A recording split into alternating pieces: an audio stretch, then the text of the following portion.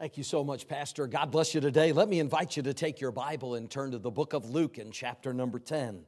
Luke chapter number 10, I'd like to begin reading in verse number 25.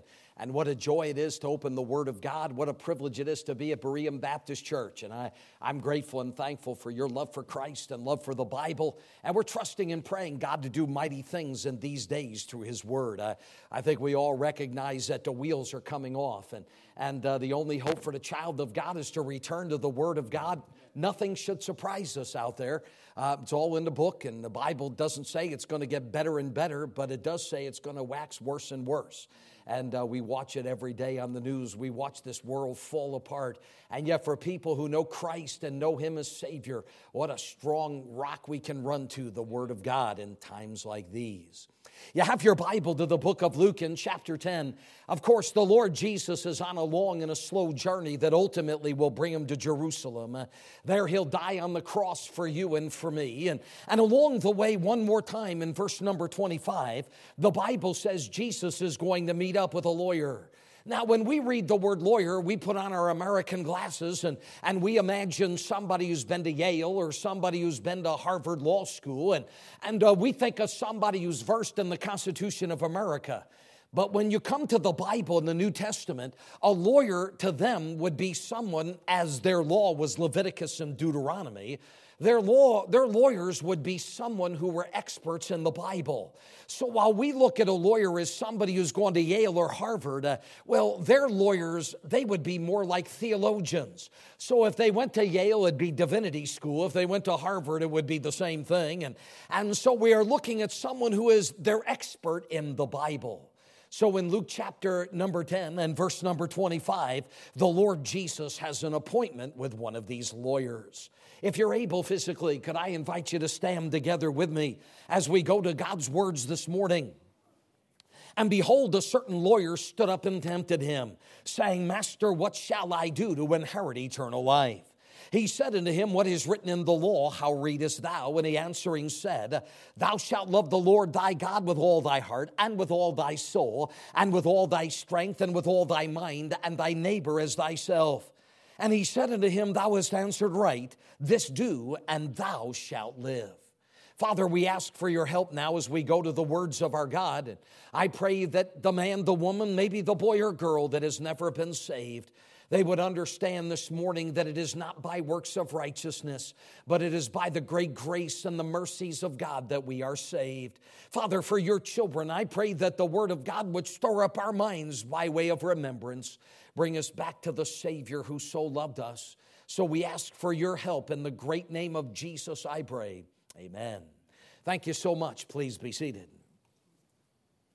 As the Lord Jesus is about to meet up with our lawyer friend, the Bible tells us that he stands up to respect the Son of God. Well, now, this is kind of as it was in the old days of America. When a teacher would walk into class, the students would stand. It was a sign of great respect. And as the student stands up, as the lawyer stands up, ostensibly to show great honor to Jesus, the truth is the Bible's about ready to expose him as being a real phony. You know what this guy is like? You don't see this so much in high school, but in college you do. There's always somebody who thinks they're smarter than the teacher and smarter than anybody else. And they're going to ask a question of the teacher, but the question is A, to let everybody know how smart they are, and B, to let everybody know how wrong the teacher is. Well, that's kind of the setting here, and it looks good, it looks respectful, but the Bible shines the light of day on him, doesn't it? Because though he stands up and appears to honor Jesus on the outside, the Bible tells us his motive is to tempt him. And one more time, and by now, had we started in Luke 1, we'd look at that verse and shake our head and say, here we go again.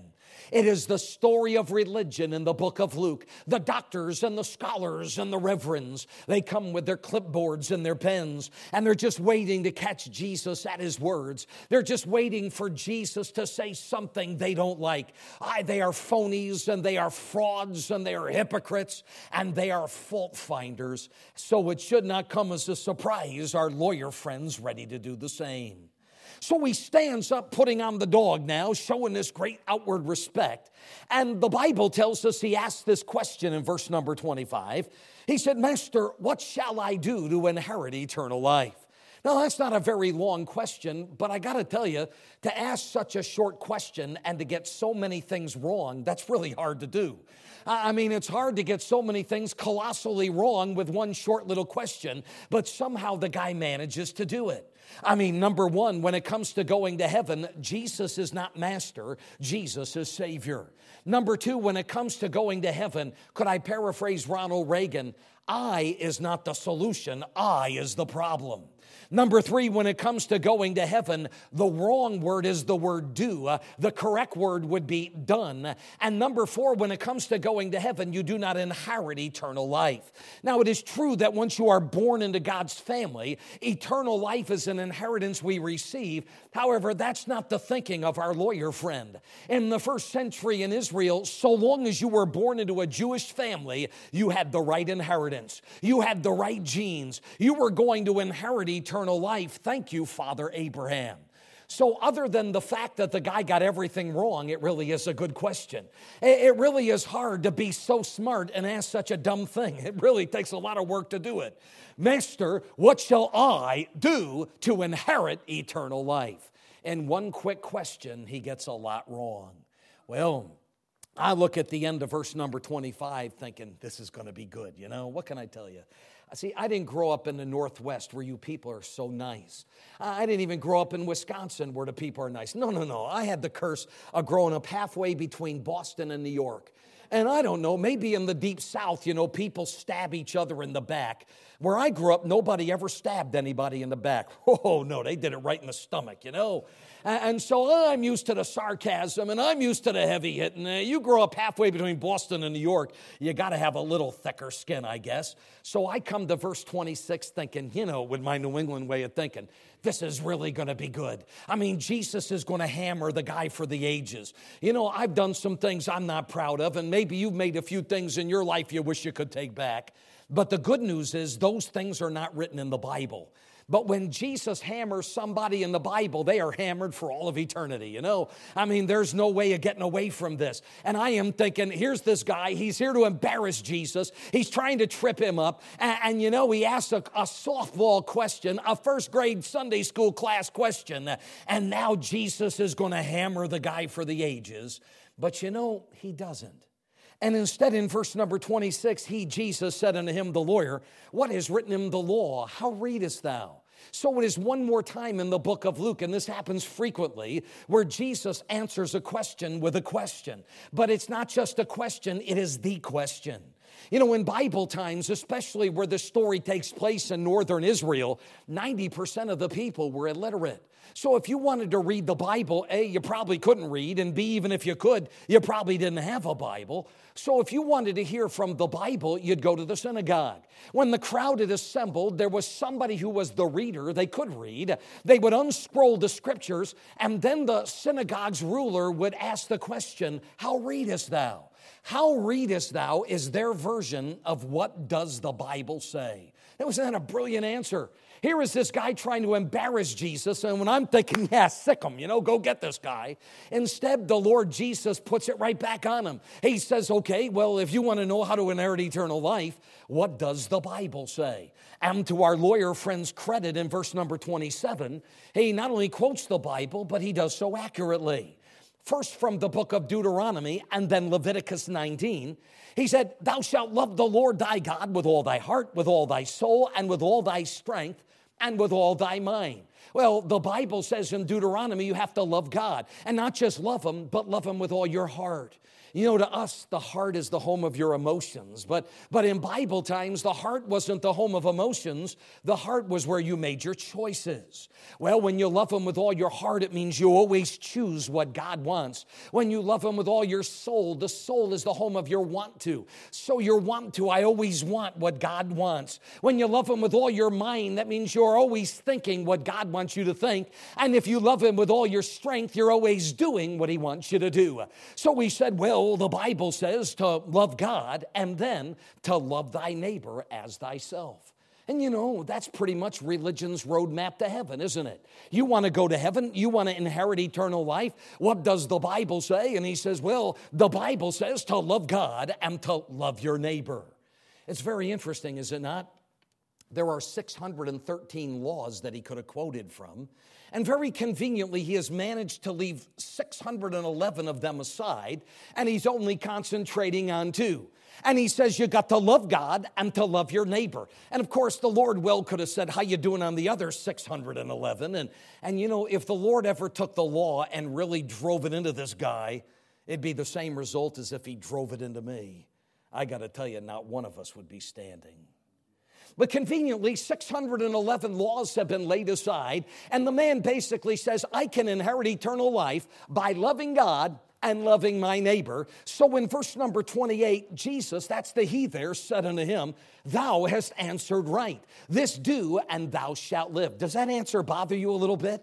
I mean, if you've been around Berean Baptist Church very long, right about now you got to be thinking, whoa, wait a minute now. That's not the answer I would have expected. Why, isn't it true that there are, give or take a few, about 110 times where the New Testament says, not by works of righteousness which we have done. Heaven is for him that worketh not. For by grace are you saved through faith, not of yourselves. And there are 110 verses that tell us that no one will ever go to heaven by their works. Isn't there a book in the Bible called Galatians that is there to tell us by the deeds of the law shall no flesh be justified? And yet the Bible tells us when you follow the conversation, the man says, what do I do to inherit eternal life? Jesus said, what does the Bible say? He says, the Bible says to love God and love your neighbor. It says a little more than that. And Jesus says, fine, this do and thou shalt live. The operative word in that verse is that word do. He doesn't say do it one time, but the word do means do it constantly. No, if you want to go to heaven by loving God and loving your neighbor, Jesus says, okay, fine, let's see you do it. Just do it, not once, not twice, but every moment of every hour of every day, of every week, of every month, of every year, of every decade of your life, you have to love God and love your neighbor. If you're going to go to heaven by loving God and loving your neighbor, well, that's what you have to do. Fine, go ahead and do this. Let's see you do it. Let's see you do it every single moment of your life. Because if you want to go to heaven by loving God and loving your neighbor, you're going to have to do this constantly. Well, our friend has a real problem here, doesn't he?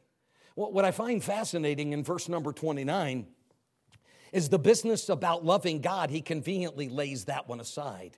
Of course he did. Can you imagine if Jesus looked at you, or he looked at me, or he looked at this guy and says, oh, so you always love God with all your heart? You always choose what he wants? Oh, so you're always thinking what God wants you to think? Oh, so from the moment you wake up in the morning till you go to bed at night, every waking moment you are actively working physically for God? You know, had the Lord Jesus gone there, well, that man would have been exposed just like I would be. And so very conveniently, he's going to eliminate law number 612, and he's going to boil it down to one thing.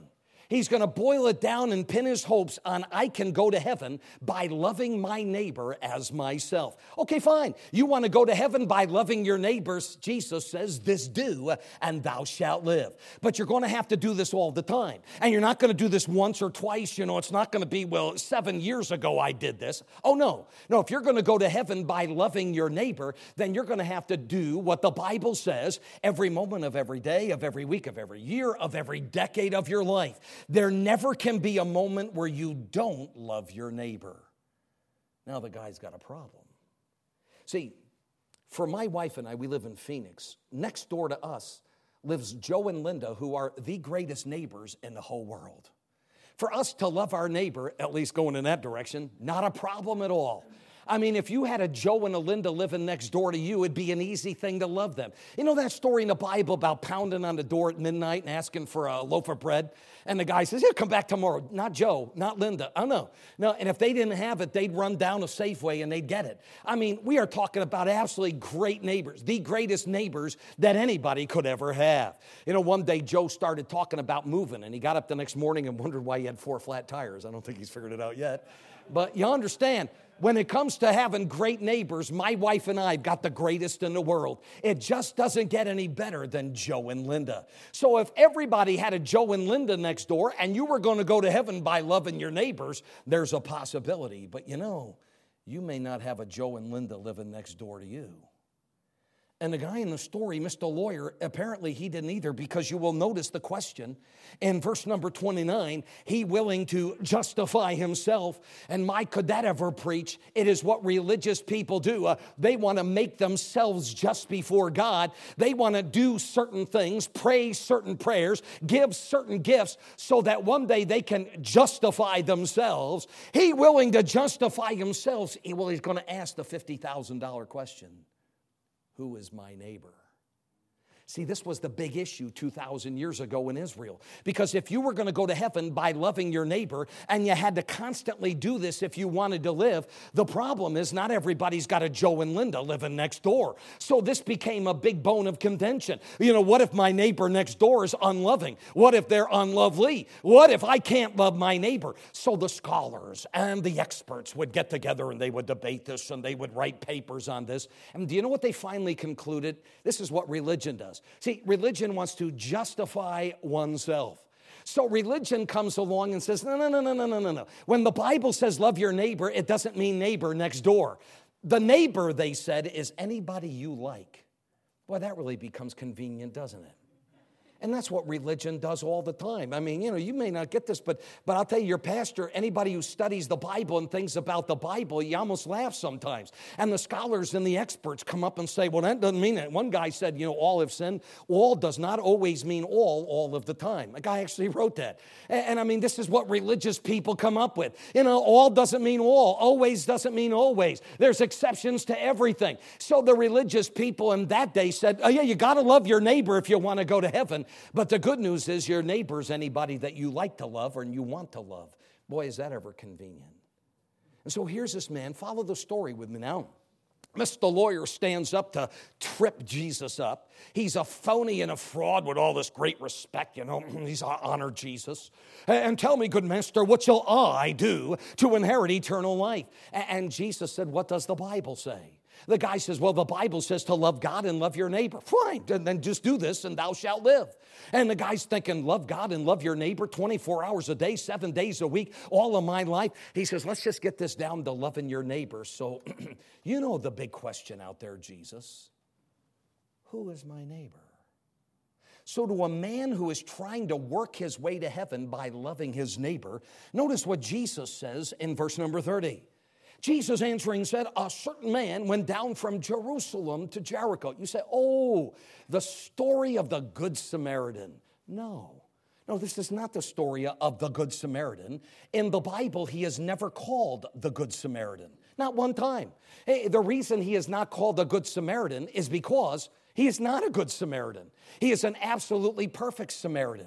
You see, all of my life, I grew up in church and Sunday school, right? And the Sunday school, you be a good Samaritan. Look, we are actually looking at a story in the Bible that maybe, just maybe, somebody could stand up in a public school and read this story and not go to jail. You know, just maybe that could happen. I mean, this is the one story that even the worst of politicians, they know. You be a good Samaritan. You be a good Samaritan. But that's not the point. And nor does the Bible say that. Nor are we ever commanded to be a good Samaritan for a very good reason. He is not a good Samaritan. He is an absolutely perfect Samaritan. So here is this man thinking, I can go to heaven by loving my neighbor. And by the way, who's my neighbor? And Jesus said, okay, well, I'll be happy to tell you, A, who your neighbor is, and B, how you got to love him. Because if you're going to go to heaven by loving your neighbor, you have to do this every hour of every day, of every week, of every month, of every year of your life. Not one time, 27 years ago, but this is how you got to live absolutely every day if you're going to go to heaven by loving your neighbor. Jesus said a certain man went down from Jerusalem to Jericho. That's a 17-mile journey. Today there's a nice highway. In Bible times there wasn't. It would go down a canyon and you'd literally switch back and forth. And why there were boulders and there were caves. And for that reason, bandits would hide out in those caves behind those rocks. So this road got a title. It got a nickname in Bible times. It was called the Bloody Way. It was so dangerous. It was so risky. And the Bible tells us a man has taken this journey from Jerusalem to Jericho. And notice the phrase, the words count now. It says that he fell among thieves. So he didn't fall amongst a thief. This is not somebody saying stick him up. The Bible tells us they are organized bandits. He falls among a group of thieves. So this is their job, so to speak. They come out from behind that boulder. They slip out from that cave. The poor guy doesn't have a chance. And the thieves, the bandits, come up to him, and notice what they do, because this really matters. First, it says they stripped him of his raiment.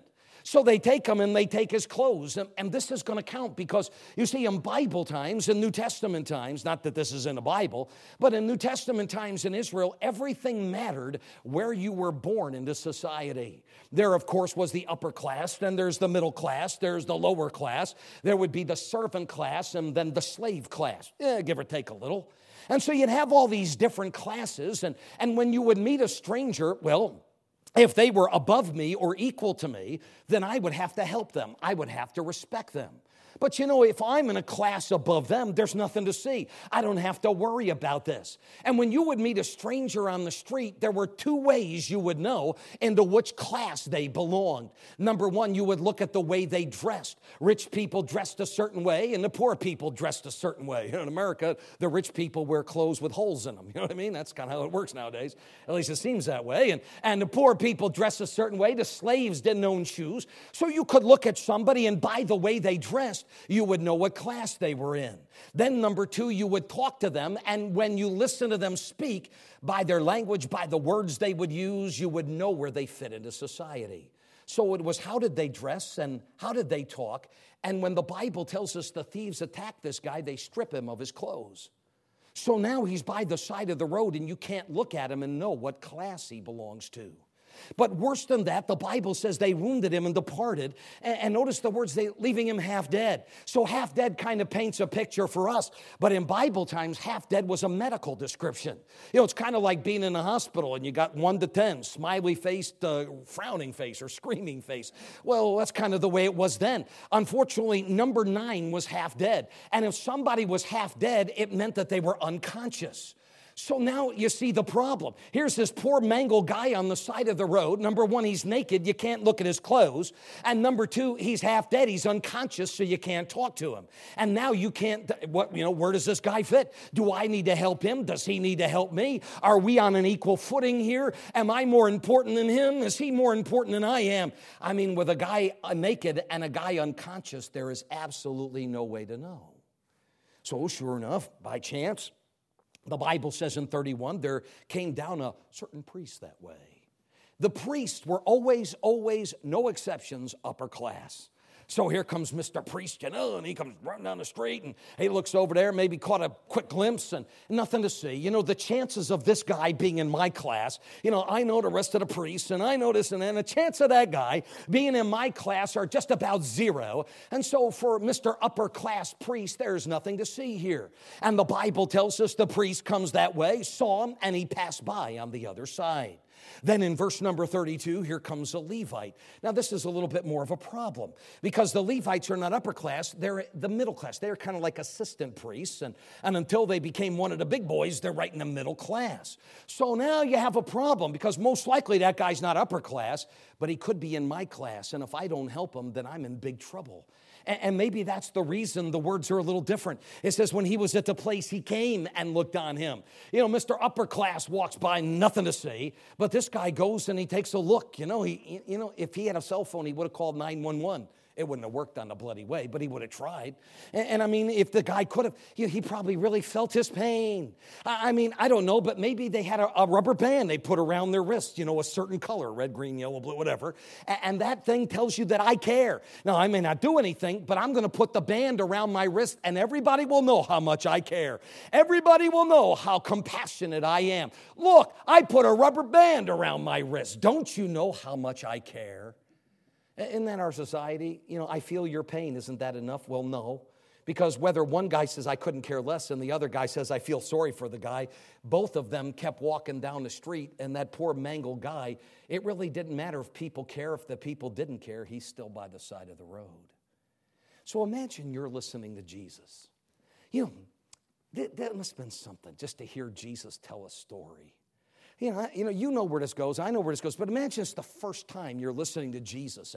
And if we were there, I think to hear Jesus preach, but especially to tell a story, we would be there, and we'd say, when was the last time I blinked, or I got to tell yourself to breathe, wow, listen to Jesus tell the story. And the Jewish priest comes by and he's the bad guy. And then here comes the Jewish Levite and he's the bad guy. So you come to this point in the story, and what you are expecting is that Jesus is going to make the hero of the story another Jewish guy. But when the Bible tells us, as Jesus tells the story in verse 33, and he said, a certain Samaritan. See, we can read the story, but you know what we can't do? We can't hear it. And when we get to heaven, I'm hoping you go to the library, you check out the DVD. Okay, in heaven it's up in the cloud. I get that. But you know what I'm saying? You just want to hear Jesus tell the story. And if this was recorded, you know what I'm going to guess? I'm going to guess in front of this Jewish crowd now, a multitude, that when Jesus comes to this point and he said, a certain Samaritan, that you could hear a gasp and a groan. Do you know what that word was like? To the Jewish people, that would be like a mean teacher running her fingernails down a chalkboard. You know why America's so soft? Because everybody under the age of 30 has never heard a teacher run her fingernails down a chalkboard. I'm trying to say, no wonder there's no character left in America. You haven't heard anything until you've heard that. And I got to tell you, it would be hard to imagine anything more grievous. And when Jesus said a certain Samaritan, you can almost imagine the reaction, because the Jews have no dealings with the Samaritans. And the other side of that coin is the Samaritans had no dealings with the Jews. And for the Samaritan to be better than the Jewish priest and the Jewish Levite, unheard of. So the certain Samaritan, as he journeyed, came where he was. And what follows next in verse number 33 is what the English teacher is going to call a polysyndeton. Boy, Google can make you look smart on a Sunday morning. Aren't you impressed? You should be very impressed. A polysyndeton. You remember when you went to school, right? The teacher says, no. You got to get rid of the ands and you got to put commas in there. Well, a polysyndeton gets rid of the commas and puts the ands back in. And. And while our English teachers told us back in elementary school, you don't write like that, there is a reason for this. The reason is because when you come to a text like the Bible and you see the word and, it's kind of the Lord's way of saying, I know you humans. And I know when you come to a list, you put it on cruise control to get to the end of the list.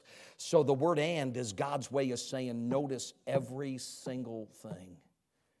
And the Bible says a certain Samaritan, as he journeyed, came where he was, and when he saw him, he had compassion on him and went to him. He is risking his life. Those bandits are still behind that boulder. Those bandits are still in that cave. And when the Bible tells us that he went to that poor, mangled, unconscious man, he is risking his life. Then the Bible says, and bound up his wounds, pouring in oil and wine. Travel back then with a first aid kit. So to bind up his wounds, he's got to rip his own clothes. You would expect him to pour the wine in first, then the oil. Yet the Bible tells us is backwards here. The oil, the soothing of the pain, goes first. The wine, the disinfectant, goes second. And this man is in such bad shape, you got to wonder if he's going to make it. Now the Bible tells us after he rips his clothes and he binds up his wounds and set him on his own beast. In America, we would call that he just gave him the keys to the car. He's going to walk the rest of the way, and the man is going to ride the beast. Then the Bible says, and brought him to an inn. Well, today, I think there's a tourist trap on the way, but then there were no inns on the bloody way, which means that he's not only got to take him all the way down that mountain and canyon, now he has to go inside the city limits. He risked his life with those bandits still there when he went to him. Now he is risking his life, perhaps even more so, by entering into the city limits of Jericho. Now, you read that and I read that, but a preacher put it this way. I think he got it right. He said, for that Samaritan to enter into the Jewish city of Jericho with an unconscious, half-dead Jewish man on his beast, he said that would be like in 1875, an American Indian walking into Dodge City with an unconscious cowboy over his shoulders. In Dodge City, they're not going to ask the Indian any questions. And in a place like Jericho, they're going to assume you did this. He is risking his life again. You know, he just come to the city limits and drop the guy off. We just clap for the guy and say, what a good guy. But no, the Bible says that he brought him to an inn and took care of him. What does that mean? And on the morrow when he departed, he took out 2 pence. 2 pence is enough money to pay the hotel bill for the next 14 days. You know, you got to understand, this is not like America. You know, you don't pay your bill. What's the latest one now? You're good till like November 1st or something. You don't want to pay the rent? Don't pay the rent. You know, you want to walk into a store in San Francisco and take $900 worth of stuff? Have a good time. You can't even call the police. It's not like this. In Bible times, if you didn't pay the rent, you're on the street. And I mean, if you don't pay it tonight, you're on the street. You say, but the guy's unconscious. Then he's on the street unconscious. They don't care. You pay the bill or you're out. And this guy reaches into his own purse and he pays the next 2 weeks of rent. And not only does he pay for the rent, the Bible tells us he gave to the host and said unto him, take care of him. And whatsoever thou spendest more when I come again, I will repay thee. You be a good Samaritan. Impossible. Nobody's going to do this. You see, the Bible tells us this guy risks his life not once but twice. He rips his clothes to bind up his wounds. He gives him the keys to the vehicle. He brings him into the city. He goes to the inn. He pays for his medical. He pays for his housing. He pays for his food. And then he says, I'm coming back in 2 weeks. And if he's still not better, I'll cover it from then. In other words, this guy says, I'm taking care of absolutely everything for this guy until he is healthy enough to do it on his own. You be a good Samaritan. Nobody's ever done this. Somebody say, well, you know, there are a lot of people out there that work for the ambulance, a lot of people out there that work, you know, for the fire department. They do some great things. Yeah, and they get paid for it too. And I'm not saying that's a small thing, but it is what happens. Not this guy. Twice he risks his life to foot the bill to give this guy everything that he needs.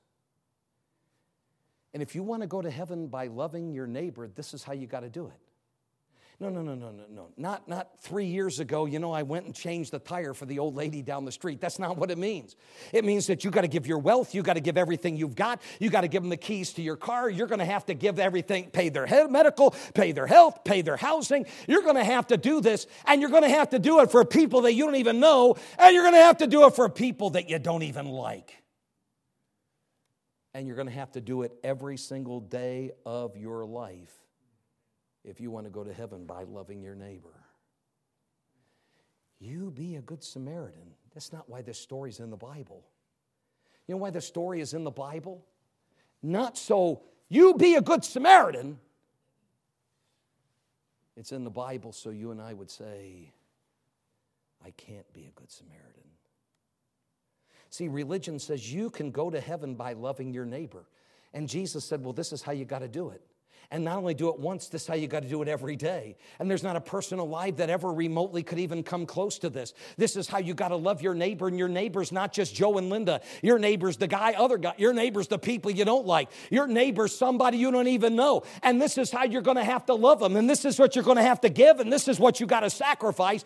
Because if you're going to go to heaven by loving your neighbor, that's how you got to do it. And you got to do it every day. There never can be a day where you don't.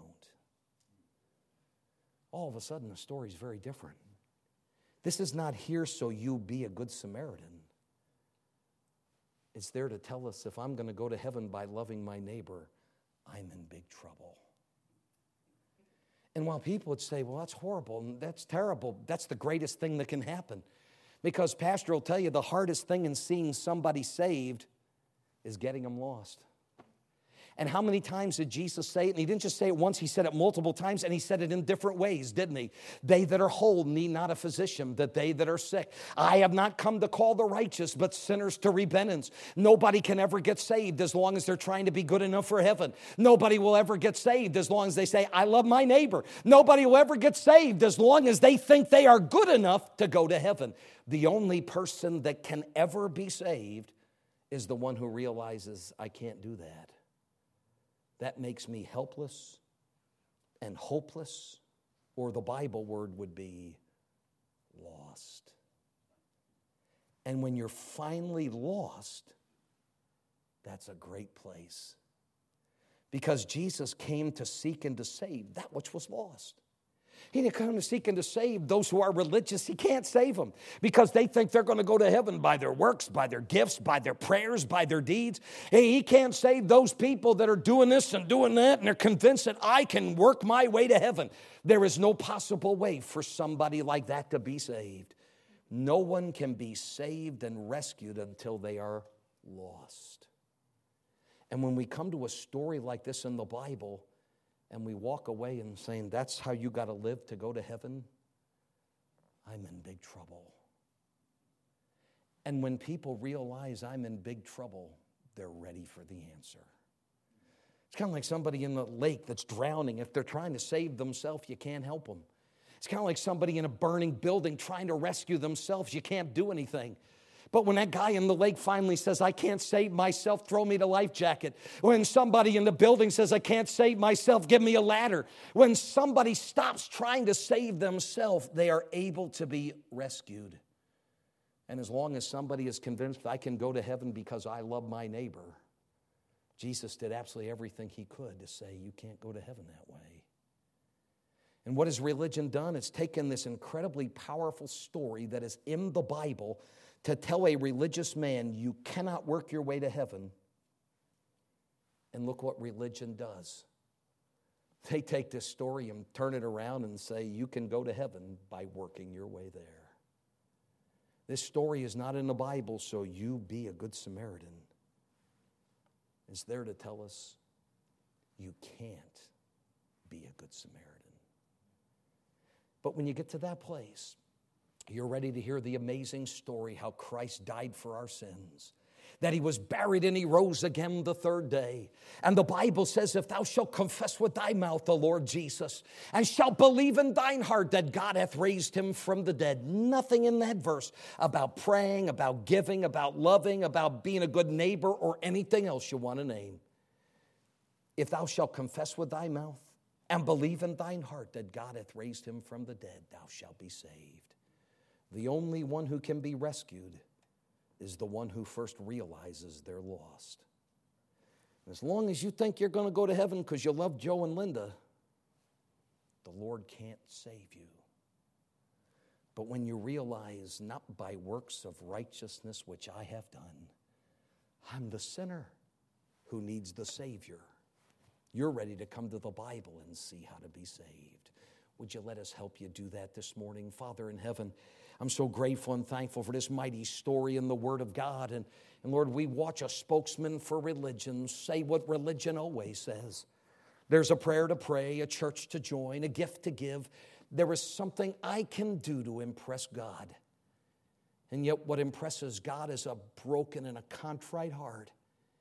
And before anybody can be saved, they have to be lost. So I pray that the Word of God would do what that story's intended to do, to break the ground of our hearts and lives, to help a man, a woman, maybe a young person understand that all the works of righteousness which we have done will never impress God. They will never save a soul. I wonder, before I finish praying, if there might be somebody in this room today that'd say, you know, preacher, that story is in the Bible for me. All my life, I've tried to be a good boy, a good girl, a good husband, a good wife, a good grandfather, a good citizen. All of my life, I've tried to be a good Baptist, a good Catholic, a good Methodist, a good fill in the blank with the religious name. All of my life, I have tried to do the very best that I can, and here I sit today, a sinner. And if that's how you got to love your neighbor to go to heaven, I'm in big trouble. And by the way, that's just one of 600. He could have picked any one of the other ones, couldn't he? I wonder if somebody here would say, preacher, I need you to pray for me. But more than that, I need Pastor Reno to help me today. I'm the one who's helpless, and I'm the one who's hopeless. I'm the one who is lost. And I will never get to heaven by works that I have done, because God knows what I know. I have sinned against him. I wonder if there's somebody here today that says, preacher, I need you to pray for me. But more than prayer for me, I need Pastor to have somebody help me from the Bible. I want to know how the Bible says a sinner like me can go to heaven. I'd like to pray for you, and today Pastor Reno wants to help you right out of the Bible. So is there somebody like that? Would you just quietly, and I'm not going to embarrass you, I'm not going to walk down to you, we're not going to do that, but But if you'd raise your hand, just slip that hand up. I'd love to pray for you, and my friend Pastor Reno wants to help you right from the Bible. Is there somebody like that? That's me. I'm the one who is lost. I'm the one who needs the Savior. Would you lift that hand? We'll pray for you. If you'll let us, we'll help you from the Bible. Pray for me. My Father, we give you the invitation now and ask you to do what a preacher in a church cannot do. Oh, Lord, sinners need a Savior. It is not by works of righteousness which we have done. Our only hope is Jesus, who died and rose again. So I pray that as we give the great invitation of the Bible, that a man, a woman, a young person without Jesus would come, that we'd open this book and show them from the Bible how to be saved. I pray it in the great name of Jesus. Would you stand together with me prayerfully?